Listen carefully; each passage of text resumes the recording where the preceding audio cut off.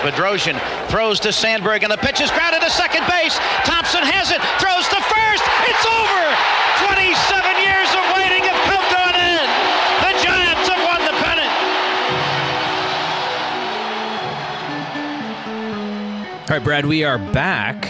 People who are listening to us in their RSS feeds, whatever podcast reader that you use, you may have heard a show that we did over the weekend. Unfortunately, we didn't put it up for the YouTube folks. So if you do listen to us on YouTube, you may want to jump on and look for us on Apple Podcasts or Spotify or whatever you listen to podcasts with, because we did a show on Locker Room. So Brad and I downloaded the iPhone app Locker Room, though it's not like we didn't have troubles getting there. We invited our buddy Ash Day, and he was kind of like right at the last minute figured it out, was able to jump on. But yeah, what did you think about that Locker Room experience? It sort of reminded me of like real live radio. Yeah, I had, going into it, I was a little nervous because it's been a long time. We used to host Sports Weekly on KSJS back in the day. And that was always fun. You had this whole thing lined up. And back at KSJS, I mean, honestly, when you're doing live radio back then in the 90s, you don't know who's listening to you. You don't know how many people you have listening. You don't necessarily, in college radio, rely on callers as much. So this was a different experience. I went into it a little bit nervous, not having any idea really what to expect. But once we got flowing, I mean, I'm talking 2 minutes in, you can see the people popping up, joining the broadcast, listening, and then they started typing questions and comments, and then we let people in the room and to talk and everything. And then it had this real awesome flow to it. And I really enjoyed it. Afterwards, I kind of had that rush, like we just did kind of an off the cuff Giants talk show. And I had a blast. I thought it was really fun.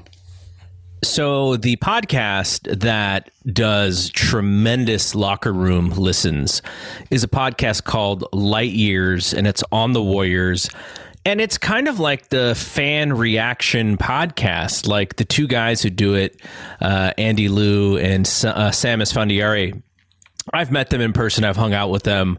They came into my office and hung out with us and watched some Warriors basketball before.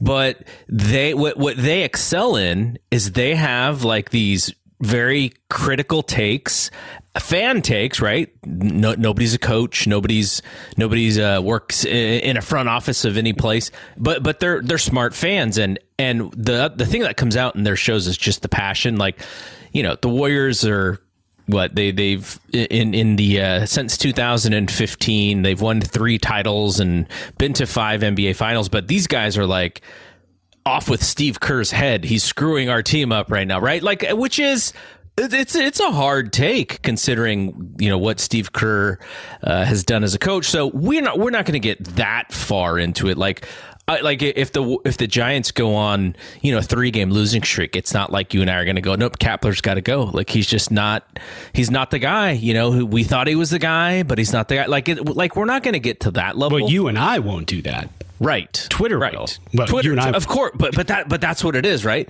Their podcast is very much a reaction from Twitter. And so I think that's why it works, because the people who listen to them, they sort of feel the same way. And, so that's the kind of like, I think Locker Room is great for that. For us, we'll use it here and there. This is our home. This is our main focus here, this podcast that we do every Monday night and put it out on Tuesday. We get to look at sort of a big picture take at the team and of the week, and no one single loss is going to, drive us to lose sleep. Though, if we get into September and they're a game and a half out of the wild card, then maybe. But so, we'll use Locker Room in a way that Sam and Andy use Locker Room, but it will be periodically. We'll let people know. We'll give people a heads up. Brad, you were telling me that you may have some time while the Giants actually have a game, and we may be able to set that up. So we'll figure it out. We'll have fun with it. But I just want to say thank you to the folks who were on there. I know you had one of your buddies who jumped on and listened to to us. Ash joined us from the UK. He was, it was, I think it was like 8 o'clock his time and noon our time, but he jumped on. We had my buddy Jeremy, who listens to this show every once and again. And then another podcaster jumped on, Ben Kaspick. I've never met Ben before, but he is a former writer for like Rotographs or something. So he's very analytical. He hosts the Locked On podcast for the Giants. And so he was just like on Locker Room and he just got the notification and jumped in. So thanks to Ben for hanging out. That was fun to bring somebody in who you and I didn't even know. We had never met before. And, he was listening to the thing. So I thought that was pretty cool. So the other thing about that is, since we talked about the first 2 games of the season, we went quite in depth, about as in depth as you can go into 2 single games to start the season. Well, I mean, think about it. We spent an hour, about a half hour per game. Mm-hmm. That's a good wrap up per game, I thought. I mean, and there was, we're so hungry for baseball right now. And then, this whole schedule, the way it works, this opening weekend schedule where the Giants play Thursday, Friday, Saturday, and then have Sunday off. Yeah. And then they'll never have another Sunday off the rest of the season. But why is it the first week? Why can't you just play a 4-game series up in Seattle? They're only going from Seattle to San Diego. They're not going across country, but maybe some of the Giants players wanted to celebrate Easter. This is true. I should have thought of that. What I really like about coming up, like you said, we're going to have some time to hop in during a live game. Mm-hmm. We'll hop on when the game starts. I think what everybody's really missed, and I know you especially because you went to a lot of games, what everybody has really missed the last year or so is going to the games and sitting with other fans and watching the game. And then you hear a comment 2 rows behind you and you turn around and give a thumbs up. You go, yeah, exactly. He shouldn't have done that. Or, bad move by Kapler or great move by Kapler. I think we missed that. So I think Locker Room can actually give us a little bit of that back, which is what I'm kind of looking forward to, a Giants communal thing while you're watching a game.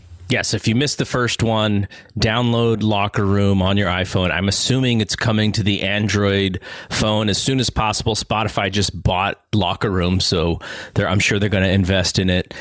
And what that also means, though, is we're not going to talk about the first 2 games on this show because we just did on the Locker Room show. So if you haven't listened back and you want to listen to us talk about those 2 games, we went quite in depth on both those games. But we'll talk about game 3 here, which was, the most boring of the 3 games to talk about. When I was kind of catching up on it, I was kind of in and out, following mostly through Twitter. And I was like kind of looking at the offense because, this team, if you go back to last year, so in the 60 games that they played last year, I think they got shut out maybe twice. And so, when we're looking at the players and we're looking at the hitters in this lineup, getting shut out by or flexed on by Flexen, that was not what I thought was going to happen. And nothing against him. He actually had a really good year last year. But I was very surprised that they didn't score any runs. And so we'll look at the positives and the negatives of the game. There wasn't too many positives, but one of the negatives that I mentioned on the last show, the Locker Room show, the only real negative of that game, this game 2 where they won, was that they struck out 10 times. Like, that's really the only thing that you can actually point to and say, oh, yeah, they need to clean that up a little bit. And in this game, they got shut out 4-0. They struck out 12 times. Yeah. So, I don't know if that's, it's too early in the season to be a cause for concern, but, Brandon Belt and Austin Slater go 0 for 7 combined with 6 strikeouts. And that is, Belt was near the upper part of the order, and I know Austin, he didn't hit leadoff. He probably hit like 7th or something, but it was actually not a great game for those guys. So I don't know what we're gonna do We'll have to check in on maybe we have like a strikeout counter or something for the game. So no, I don't want to see that. I mean, like Ben had mentioned too on Saturday, and this team, and you had mentioned this team is really kind of, stressing the time of possession. That's the, get up to the plate, work your counts, have a great long at bat, get on base, win the time of possession. Win that time of possession. And I mean, when you strike out, you could have a 4, 5, 6 pitch at bat and strike out, but then the end result kind of takes away from that time of possession. It's like a football team holding the ball for 8.5 minutes, getting all the way down, and then missing a field goal. Mm-hmm. I mean, cool, you took 8 minutes off the clock, but you did absolutely nothing with it. So, and that's kind of what happened to the Giants on Saturday. I keep wanting to say Sunday because it's going to throw me off, this whole not playing on Sunday. But yeah, this team, and they struggled against a righty. So... And they scored a lot of runs against a lefty, 2 lefties on Thursday and Friday. So coming up, and we'll talk about it later, but coming up in the San Diego series, we'll kind of see if that holds. Is this going to be a lineup that struggles against righties? I personally don't think so, because this is the same lineup that, like you said, only got shut out one time last year, was it? I think it was twice last year. So this is not a team that does not hit. This is virtually the same team as last year. You throw in La Stella, a couple other guys. And so when you look at this lineup, you just say, well, this lineup can hit, and they can hit righties. You've got Crawford, you've got Belt, you've got La Stella, so, and you got Dickerson, and these guys are power hitters. These guys can put the ball in play, do different things. So we're not going to get shut out very often, but to see that in the third game of the series, and I cracked on Flexen on Locker Room on Saturday when we did the show in the morning, because I was like, yeah, this guy doesn't have much experience. The Giants are looking to win this series. They've got Webb on the mound. Everything's going to kind of work out that way. And the guy comes out there and looks like a Cy Young Award winner in his 5 innings, gives up 4 hits, walks 2, and strikes out 6. And then is it Kendall Graveman, I believe, right? Comes in 2 innings, 5 strikeouts, doesn't give up a hit. I mean, just mows through the lineup. But again, I don't think you're going to see this very often this season. But it was disheartening. 10 strikeouts the night before, and then 12 strikeouts the next day. That's B-Craw missed a breaking ball by about as much as you can miss a pitch from a big league hitter. He was out in front of it, and he swung so far over the top of it, I almost wondered if he saw 2 baseballs coming at him. That's quite possible. I mean, the weather is not conducive up in Seattle to, mashing the ball anyways, but the Giants are not necessarily a towering home run type of team. They do put the ball in play and they get on base. And they did scatter 6 hits. They did only walk twice. So, you get into some different positions like that and you get a key hit. I think there was one inning where they had 2 runners on and Ruff was at the plate. Just didn't have a very good at bat and ended up leaving those 2 runners on. And that's a position where you've got a home run hitter up. But again, in that ballpark, this early in the year in April, I mean, Seattle's just humid and heavy. It's not that light humidity. It's that heavy humidity with that cold weather. So you're not going to get a lot of home runs. But they did the first couple of games, but just quiet on Saturday.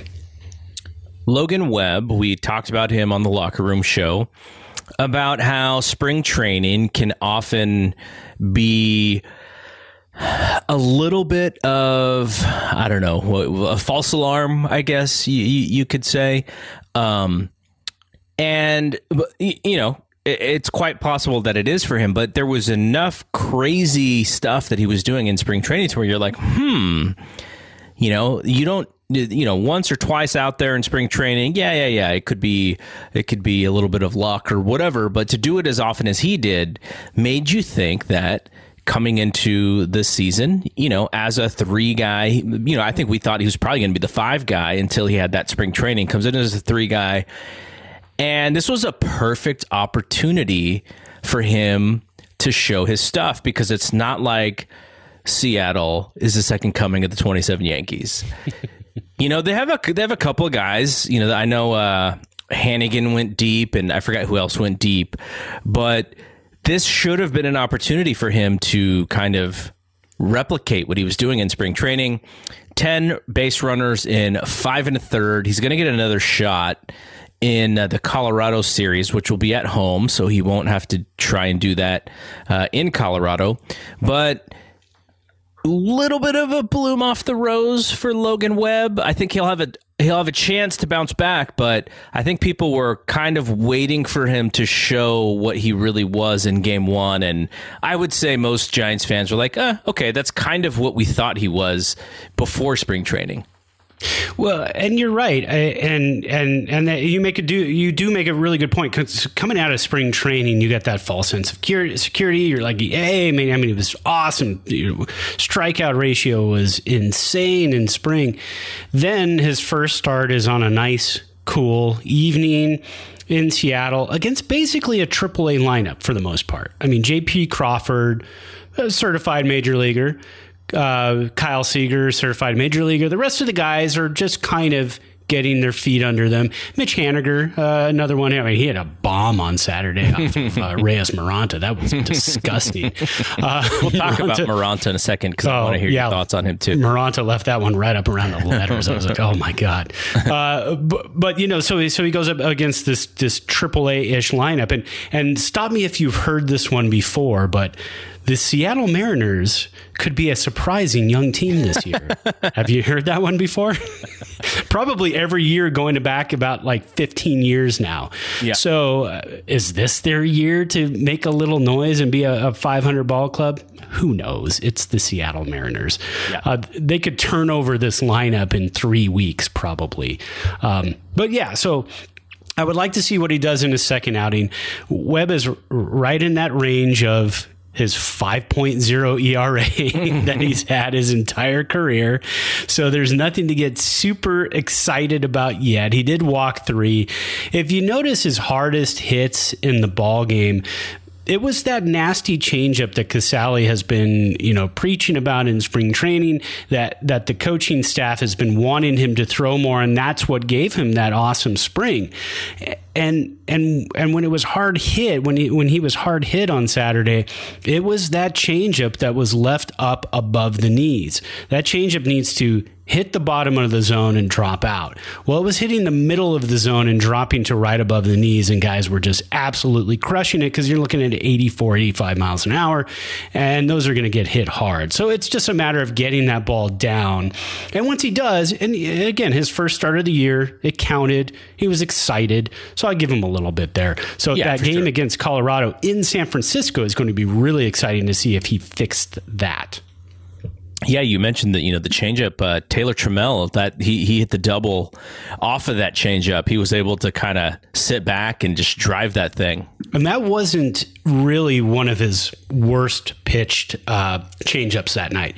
That one actually kind of, Trammell is a left-hander, and that one kind of ducked out and just hit the bottom right corner of the zone. And but he was able, like I said, he waited on it and just drove it.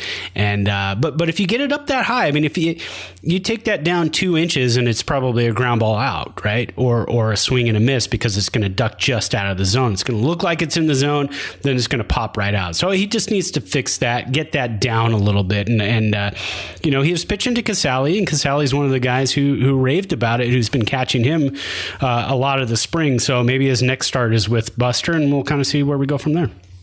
So Maranta, I mentioned him. He did give up the home run. I looked into his the play-by-play on ESPN. They had him hitting 95 on the gun once, which I think is a good thing for him. Yeah. I think he probably can throw just a tick harder than that, but 95 is really good. But he gave up the home run, like you said, left it fat, got crushed. But he had kind of been on our radar during spring training. What is he going to be this year? Does he have a chance to pitch late innings? He pitched 7th inning here. What did you think of Maranta, and how do you think that they will use him this year? Yeah, I think they're just building him up. Jake McGee is your closer right now. Reyes Maranta can take some of those saves away. He was touted as the closer pretty much all off season. They kept throwing his name out there after the surgery last year. Just needs to continue to get that velocity up, and I think he will. It was just a mistake pitch. You do make mistake pitches. A guy like Haniger, who has a ridiculous amount of power, he's going to capitalize on that, and he did. So, I mean, he's got one total inning pitch this season, because I believe, let me look at the numbers here real quick. Oh, no, so that was his only, I thought he came into one of the other games and got an out Thursday or Friday, but it looked like his only outing of this entire season was on Saturday, and just the one mistake pitch. Other than that, the velocity at 95 is good. He was throwing, what was he throwing before the surgery? Like 97, 90? Yeah, I think it was the upper 90s for sure. Yeah, so he'll work the strength back up, and he'll be a very important part of the back end of the bullpen. I don't know about you, but Tyler Rogers still makes me nervous. The submarine is nice, but that's another one that has that chance to just float up into the zone. Oh, yeah. And if it does, you're going to tag that thing, because again, you're talking, low to mid 80s, if even that. So having Maranta on the back end to kind of clean up a hold situation, I'd rather see Reyes Maranta there than Tyler Rogers. I'd rather see Rogers in the seventh come in after somebody's throwing 97, 98, 99. Yeah, like after Gausman maybe. Yeah, after Gausman or after Berriger. I mean, have Berriger come in, and then we got two runners on and two outs. All right, float some out there and see if you can get somebody, you got a base to play with, see if you can get somebody to, get off their heels on you. Better yet, bring in Tyler Rogers after somebody throws two 90-mile-an-hour fastballs right in the middle of a bet. No, you can't do that. Or like, I used to watch the old ESPN videos. There was, I forget the game, but somebody else, I think it's the Reds were playing. It may have been in the playoffs, and they get an 0-2 count on the hitter, and then they throw three wide ones, and they're the catcher's standing out there going like, okay, I mean, maybe the runner advanced, so there was all of a sudden open base, and they went from 0-2. They do three wide ones, and then they come right back door, strike three. Like maybe they have Tyler Rogers do that. You're like, oh. He's gonna throw some really slow ones, and then all of a sudden he comes backdoor, some wacky Kent Tekulve looking pitch and gets a surprise. I would love to see him do that submarine a couple of pitches and then kind of get you off balance and just come over the top. Come overhand? Yeah, come overhand and see what happens. Yeah. I'm sure. I wonder when the last time he actually threw like an overhand pitch, but that would be interesting to see. We're talking about Shohei Ohtani this week. Everybody's talking about him, how he got in the game last night, was the starting pitcher and also batted number 2. They didn't use the DH last night, the Angels. First time since 1903 somebody's done that, where the pitcher has been the starting pitcher and batted in the first inning of the game. So mix things up, can Tyler Rogers throw some submarines and then come over the top? I mean, the game's changing, so that would be interesting. But Ohtani throws 101 miles an hour, hits a jack, and then looks like he's never covered home plate in his life. Yeah, that was like a rec league softball. Like, I'm going to come in and cover the plate. How do I cover it? With 2 feet standing on home plate as the guy's coming barreling in? No, you don't do that, Shohei. You get off the plate, take the throw, and then turn around and make the tag. Yeah, that was funny. Rough. Poor guy. All right, so there were a couple of positives that I found in the box score. Solano keeps hitting. He got another 2 hits. 2 for 4. I think he's hitting 500 for the season or something like that far out of 3 games. 7 for 14. And the other one was, it was nice to see Whistler bounce back after his Thursday game where he didn't get an out. And he came back on Saturday and he got 2 outs and he looked much better. Yeah, I like that. I call that one Whistler's revenge because, God, he was... That first night, the Thursday night when he came in and I mean, all he does is throw sliders. I mean, that's what he's known for. I think, what is it, like 90-something% of his pitches are sliders. I might have a note here or something on that. I mean, I can't find it right now. But yeah, he's up in the like upper 80s to low 90% of his pitches are sliders. But then when he came in on Thursday night, again, cold night, maybe hard to get a grip on the ball. First game of the season, first appearance, and that slider was kind of all over the place. It was up, down, outside. It was everywhere. But yeah, I mean, he comes in Saturday, 2/3 of an inning, gets those 2 strikeouts. Nice to see because the Giants are going to need, pretty much everybody they have in the bullpen right now. They're going to need them to be steady for a while. It's early in the season. Your starters aren't going to go very long, so you're going to need these guys to kind of pop in. Unless you're Cueto and you're, lobbying to throw 200 pitches a game. He's lobbying with Kapler to be in there basically as long as he possibly can, which is always awesome to see. You love to see your guy out there just, you're not taking the ball from me. I'm staying out here. So one thing that we want to do this year, after every week, because we're back early in the week, we're going to be back for the majority of the Monday games before the Monday game even plays. So the Giants are set to play the Padres tonight, and we won't have anything on that game because we're a little early for it. But we're going to look back, and we want to name a Giants player of the week, and we'll tabulate all of those. I'll probably put a spreadsheet together or something, and we'll have whoever gets the most players of the week. From us, we'll have a Thompson to Clark Player of the Year at the end of the year. So you and I talked about this before the show started, and I think we both agreed we got to give it to Old Man Posey. And I mentioned when you called him an old man on the podcast on Saturday that it hurt my feelings because I remember when he came up and it was not that long ago. So yeah, we're gonna give it to Old Man Posey. 2 jacks in the first 2 games of the year after being off all of 2020. So Buster Posey is our player of the week for the first week of the season 2021. Yeah, I think that's well-deserved. We did talk about it. And yeah, I mean, we're all old guys now. I mean, that's kind of what it comes down to. We're just a bunch of old men. I had a hard time. Today's Monday.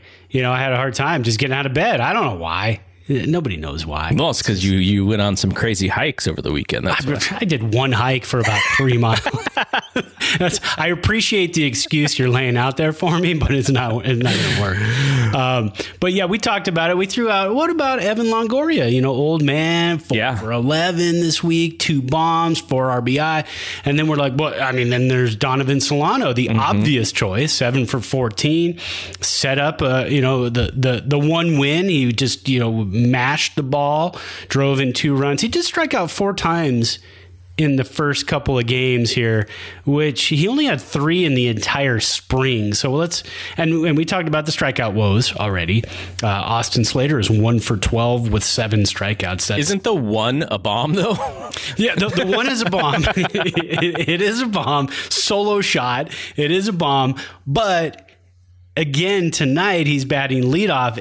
I don't want to see my leadoff hitter going 1 for 12 with 7 strikeouts. And 1 walk and 1 solo home run. But yeah, so we could have given it to Solano. Gausman too. Gausman. Yeah, I think Gausman. Absolutely fantastic. But this week, you got to go with Buster Posey because he had the whole year off last year, took it off for just such an awesome way to be able to do it. Unfortunately, with COVID happening, people getting sick and everything else, he was able to take 60 games off and be at home with his new family. And I thought that was great. I'm all for that. Family first, as I always try to say. And for him to come back and hit a solo home run in each of the first 2 games, I mean, we just all lit up. Giants Twitter lit up. It's so fantastic to see. So he definitely gets it this week. And looking forward to next week, one guy who can be in line for it, and we'll keep an eye on him, is Anthony DeSclafani has 2 starts next week. So that's kind of your early front runner. If he could have 2 really nice performances, he could be in the running for player of the week next week. Okay, so just want to let folks know, head out to Twitter at Thompson, the number 2, and Clark. Brad has been a machine during these games when he's able to watch live. Though I will say that we're not always able to watch live. Yeah, if I'm not doing laundry or something. No, if I'm doing laundry, I'm still watching the phone next to me. So, but yeah, Brad's been doing the Twitter thing. He's also been doing some stuff on Instagram. So same at handle. I'm focusing a little bit more on our Facebook group, also same handle. So if you want to hit us up on our social media, definitely check us out. We're always looking for more fans to come through and hang out with us on our social media. So before we get to the rest of this week, want to ask you what you are drinking. And I'm already done, by the way. So. We got to get to that earlier, I guess. I'm not done because it's a 16-ounce beer. I like the big, tall 16-ounce cans of beer. Because if you go to a restaurant, especially a brewery, if you go to a brewery and you ask for a beer, you're going to get a 16-ounce pool. That's what you're going to get. You're not going to get a 12-ounce can of beer or 12-ounce bottle. You're going to get a nice 16-ounce pool in a pint glass. So I like to buy the 1 pint cans. This is a local brewery. I've talked about them before. They are here in Reno and Sparks, and they are fantastic. Lead Dog Brewing, really coming into their own, just brewing all kinds of cool stuff. This one's called Left for Red. It's a Left for Red ale, as in like Left for Dead. The artwork on it is cool. It's as if you're in a grave looking up and there's two people pouring dirt on you, so that's always fun, especially when you're an old guy like me. But this one's really tasty, nice malty. It's got some sweetness to it. I'm really into reds right now. I kind of go back and forth. It's that time of year though. I like the warmer reds. It's a little sweet, a little malty, very malty. Not huge hops in it. But it's good. It's a nice sipper, and I'm only about halfway through, so I got to catch up. All right. I pulled up some information on the bourbon that I bought from Bevmo the other day. It was my wife's birthday, and she wanted her favorite wine, so I went to Bevmo, and of course, it just gives me an excuse to buy some bourbon or some whiskey, and so I did. It is made by, the brand is called Hirsch.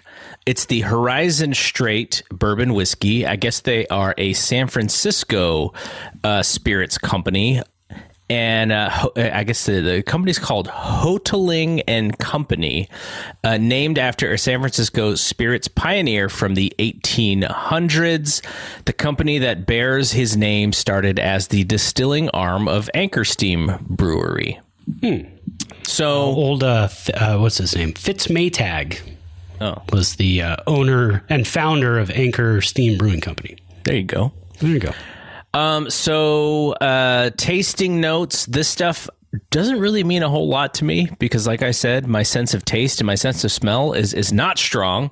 But for those who like to hear stuff like this, the appearance color is deep amber. The nose aroma and smell is Southern Picnic. Notes of sweet cornbread, honeyed biscuits, spice cake, and vanilla. The flavor profile is well balanced with just enough rye spice with caramel, cinnamon, and toasted oak. And the finish is nice and long with a lingering warmth. Okay, so this is why I read this, is because the lingering warmth is what I really like. Now, I've had some whiskeys that were so heated that I had to sip them for like an hour or else I was going to die. Like heated as in alcohol, like right. This is packed. This is not a 50%, or this is like a 90%. Right. Feels like it. Yeah. They didn't throw it in the microwave. It was I don't know. What do they call it? Is it the alcohol percentage index? But what makes it heated? Is that what makes it heated? You know, it's usually that. It's usually the alcohol content. A lot of bourbons that I have, I like Wild Turkey 101. That's they call it 101 because it's 101 proof. It's 50.5% alcohol. Mm-hmm. When you start to get a little bit higher than that, then yes, it is very heated. I mean, you take a mouthful and you're like, woo, goes down the throat, really warms the gullet as it goes down. You can feel it warm the stomach as it hits it. Oh my God. And those are sippers. You just kind of want it. That's when I usually put like an ice cube or two for sure in it, because I like to mellow it out a little bit. I don't want to, not enjoy it and say, I'm not going to drink that again. But yeah, it's usually the alcohol content. I was at a bar before I was going to see a movie. I don't remember what the movie was. This was probably about 3 or 4 years ago. But I was at this bar in Campbell, California, at the Prune Yard, the famous Prune Yard. Oh, yeah. And so I went to the bar. It was like a half an hour early for the movie. And I was like, I'll just hang out here, get a quick drink, and then head over to the movie. And so she talks me into taking this heated, I don't even remember how she sold this to me, but she was just like, oh, we have this special on X. And I was like, oh, sounds cool. She's like, just to let you know, it's a little heated. And, to me, that was like a dare. I was like, oh, so if I say no, then I'm a little bit of a weenie here. And so I was like, okay, now she's daring me. I have to get it. Not to say that I regretted it. It just took me the entire half an hour to finish it because it was so heated. But I loved the experience because I was like, wow, like this is a much different experience than I've ever had, drinking something. Because usually I just drink it really fast and, I don't really have any issue. But this one made me stop and taste and sweat. So I always think of that time when I think of anything that's heated like that. And those really, I mean, I enjoy that because I like to, especially, all right, those types of drinks you're going to pay a lot for. Yeah. Usually. So I enjoy those because you get your money's worth. And I don't have a problem with that. I poured a bourbon last night. It was the Depot, which is our another local brewery, but they distill their own stuff. It was very strong. It was pretty heated. And I poured the regular old 2-ounce pour, and it probably took me a good half hour to drink it just because, all right, I'm going to take little sips and get through this and really, really enjoy it. So you get your money's worth. I like that. All right, last part of the podcast, we're just going to quickly preview the 2 series for the Giants.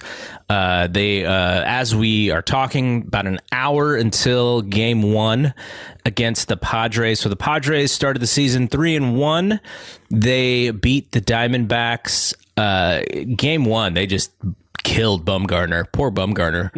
The D-backs snuck out Game 4, and even in them sneaking out Game 4, Fernando Tatis didn't just let them enjoy a nice shutout over a really good team. He decided to hit one 465 feet in the 9th inning. So even when they're losing, they're kind of winning. Yeah. Blake Snell, who threw, I think it was Game 2. I think Yu Darvish threw Game 1. Blake Snell threw. He didn't even get to the 5th inning. I think they had him on a little bit of a pitch count. 8 strikeouts in like 4 2/3 innings. So, National League hitters are going to have to see him for the first time around and sort of figure him out. They haven't seen him because he's been in the American League. And our old friend, actually, I wouldn't really call him a friend, Mark Melancon. With 2 saves for the Padres, kind of sitting low 90s. I'm not sure if he's really going to be the guy for them, but he did pick up the 2 saves. What did you think about the Padres' start to the season, 3-1? Yeah, I mean, pretty much what we thought they were going to do. They're tied with the Dodgers for first place, both teams 3-1. The big key is the Padres aren't necessarily mashing the ball so much at this point. Yeah. It's early. But you know what they're doing? They're getting on base. They walked 23 times in that 4-game series against Arizona. I mean, that's either patience or that's Arizona pitching. Yeah, it's probably some of both. A little bit of both. Yeah. And when you look at some of the guys here, Will Myers, Tommy Pham, and Jake Cronenworth have walked 4 times each in 4 games. If you walk once a game, that's nice. You're on base a lot, so that's a good thing. Looking at the pitching matchups going forward, though, So the Giants, of course, as everybody knows, we have no left-handed starters. So it's going to be DeSclafani tonight, Sanchez tomorrow, Gausman on Wednesday, 3 right-handers. Now, when you look at the Padres lineup, they've got really Hosmer and Cronenworth are a couple of lefties. And then you've got Profar and Caratini, their catcher. And those guys are switch hitters who actually hit better against righties over their career. But I mean, Profar's a .234 hitter against righties. That's better than he is against lefties, but his OPS is only .722. And Caratini as well, switch hitter, and he hits better against righties. So they don't have a left-handed heavy lineup, so to speak, but when you have guys like Fernando Tatis Jr., Manny Machado, Will Myers, and then you've got the Eric Hosmers of the world who are left-handers, they're just going to crush right-handed pitching anyways. It's not necessarily going to be a matchup thing. So I think the Giants starting pitching really has to be on it. They've got to attack the strike zone. They've got to stay away from getting Padres on base, because if you get any of these guys on base, you've got a really potent lineup to deal with up and down. So you got to keep them off the bases. You can't have 23 walks in 4 games. You just can't have that against this lineup. It looks like the Padres have thrown out a few different lineups this year.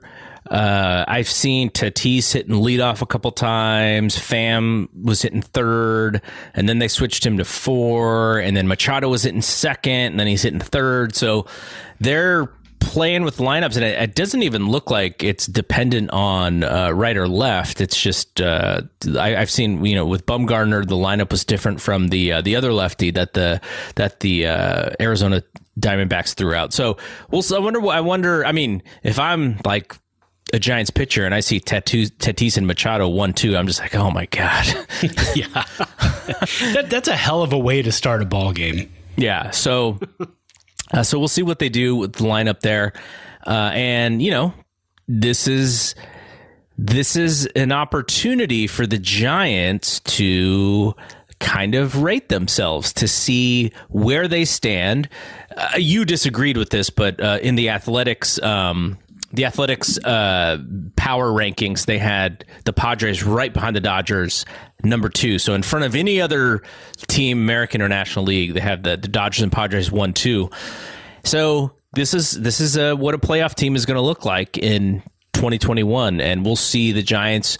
It's early, but this is an opportunity for them to test themselves and to see where they rank as a team against one of the better teams in the league. Well, and Yu Darvish pitches in the middle of the series, so you're going to get Morejon tonight, their fit number 5 starter. And then we go back to 1 and 2. You go to Darvish and Snell. So you go lefty, righty, lefty. So the Giants will get another chance against a right-hander who they just completely faltered against on Saturday. And Yu Darvish got, I think, the second or third time through the lineup on opening day, and then gave up 3 home runs in the 5th inning. So he does leave the ball up. He had a fantastic season last year. I don't know if he won the Cy Young last year, if he was in the running. I know he was in the running for it. I can't remember, honestly, if he won it or not. But the fact that he is that caliber of a pitcher, he can be on. So if you're struggling against righties, he can make your life a living hell through that lineup multiple times. But you can't get to him. You can wait for him to leave that ball up, and you can crush it. And the Giants have shown they can hit left-handers no problem this season so far. And so we'll see what they do on Wednesday against Blake Snell. So it's going to be a fun series. I don't know how many times we're going to say this season. Hopefully it's more than like June. Hopefully it's past June, but this is a huge test for the Giants. This is to see, can they compete? Can they be a 500 ball club? Can they make some noise in the West and make it tough for the Dodgers and the Padres going forward? I mean, we saw what they did against the Mariners. They went up there and lost 2 out of 3 to a team that isn't really supposed to do a whole lot this season. So it's not really a great foothold to get started with. So this is a really important 3-game series for the Giants. Your buddy, by the way, was the Cy Young Award winner, Trevor Bauer. Oh, that's right. Yeah. Oh, that's right. Yeah, that's right. Because Yu Darvish was in the National League with the Cubs last year. The guy I really want to see, he's a pinch hitter for the Padres, because I want to see how they're going to pronounce his name. Because I'm going to tell you how I'm going to pronounce it. And he's played in 4 games and gotten 1 at bat in each game. And that is the pinch hitter. His name is Tucupita Marcano. But here's the interesting thing. He's from Tucupita, Venezuela. Oh, wow. So I'm wondering if his parents just named him after the city, and it looks like they did. Tucupita Marcano. Wow. So I'm excited to see him. I want to see how they... well, John Miller, right? We got to hear how John Miller says. Oh, it's going to be fantastic. All right, so then after this series against Padres, the Rockies come to San Francisco. The Rockies lost 3 out of 4 to the Dodgers. They actually won game 1, and then the Dodgers said, buck stops here. Yeah, we're the Dodgers. Yeah. And, they actually hit pretty well, but they could not keep up with the Dodgers, who just hit better than them. And so, the Rockies they have Trevor Story. They lost Arenado. Who knows what they're going to be? You would think, though, if the Giants consider themselves somewhat of an underdog kind of, if we are a 500 team, plus or minus 5 games, we could kind of sneak into the wild card race. If they believe that that's who they are, they should fare pretty well against this Rockies team, especially in San Francisco. Yeah, I think so. And I think they're going to have a better time against this Rockies club at home, like you said, versus going to Colorado. That's going to be the weird thing about Colorado. Everybody said, over under 61 wins this year. It's Colorado. You can go into Colorado and you can beat these guys up for 8 runs in the first 3 innings. And they're going to come back because you're just going to hit home runs in Colorado. Mm-hmm. It doesn't matter what you do with your slider, your changeup, or it's going to stay up. It's just going to, and then you're just going to get it crushed. Big ballpark, huge gaps. I mean, it's just, I can't even imagine playing outfield in that yard, because if one gets by you, you're running forever. But the Rockies, in that 4-game series, we talked about walks with the Padres. Here you've got, 10 walks in 4 games, the Rockies. So they just weren't getting on base after that first game. Dodgers pitching is really tough, as we know. Bauer looked pretty good the other night. Still gave up some hits. All in the 6th inning, right? Yeah, all in the 6th inning. He's known for giving up home runs, and so that was kind of a shock that he didn't at least give up a couple of bombs there in Colorado, because he can also leave the ball up. He can get a little cocky, get a little too confident, close an eye, right? Close an eye and try to throw a strike, and I don't know what that's happening. So, yeah, it's going to be tough. C.J. Cron, the first baseman for the Rockies, predicted to be a 30 to 40 home run guy. You got Charlie Blackmon, who's still a stud. You just got guys up and down that lineup that can be pretty tough. So we'll see how it goes. I think if the Giants aren't shell-shocked after this Padres series, I think they're going to be riding high. And if they can ride high going into that Rockies series at home with a home opener on Friday afternoon, they could pull out of this week and be in fairly decent position. I'm not going to do math right now, but they can be a couple games over 500 if they play like they can play. All right, last thing is what's the situation with the Nationals and the COVID-19? Yeah, so we got so excited about all these new COVID-19 protocols, right? Going into the season. Oh, they're going to do this, and contract tracing and everything else is going to be fantastic. And we're going to keep guys' masks on, and we're going to fine guys if they're not wearing masks, and all these other great things that they talked about. We get to opening day.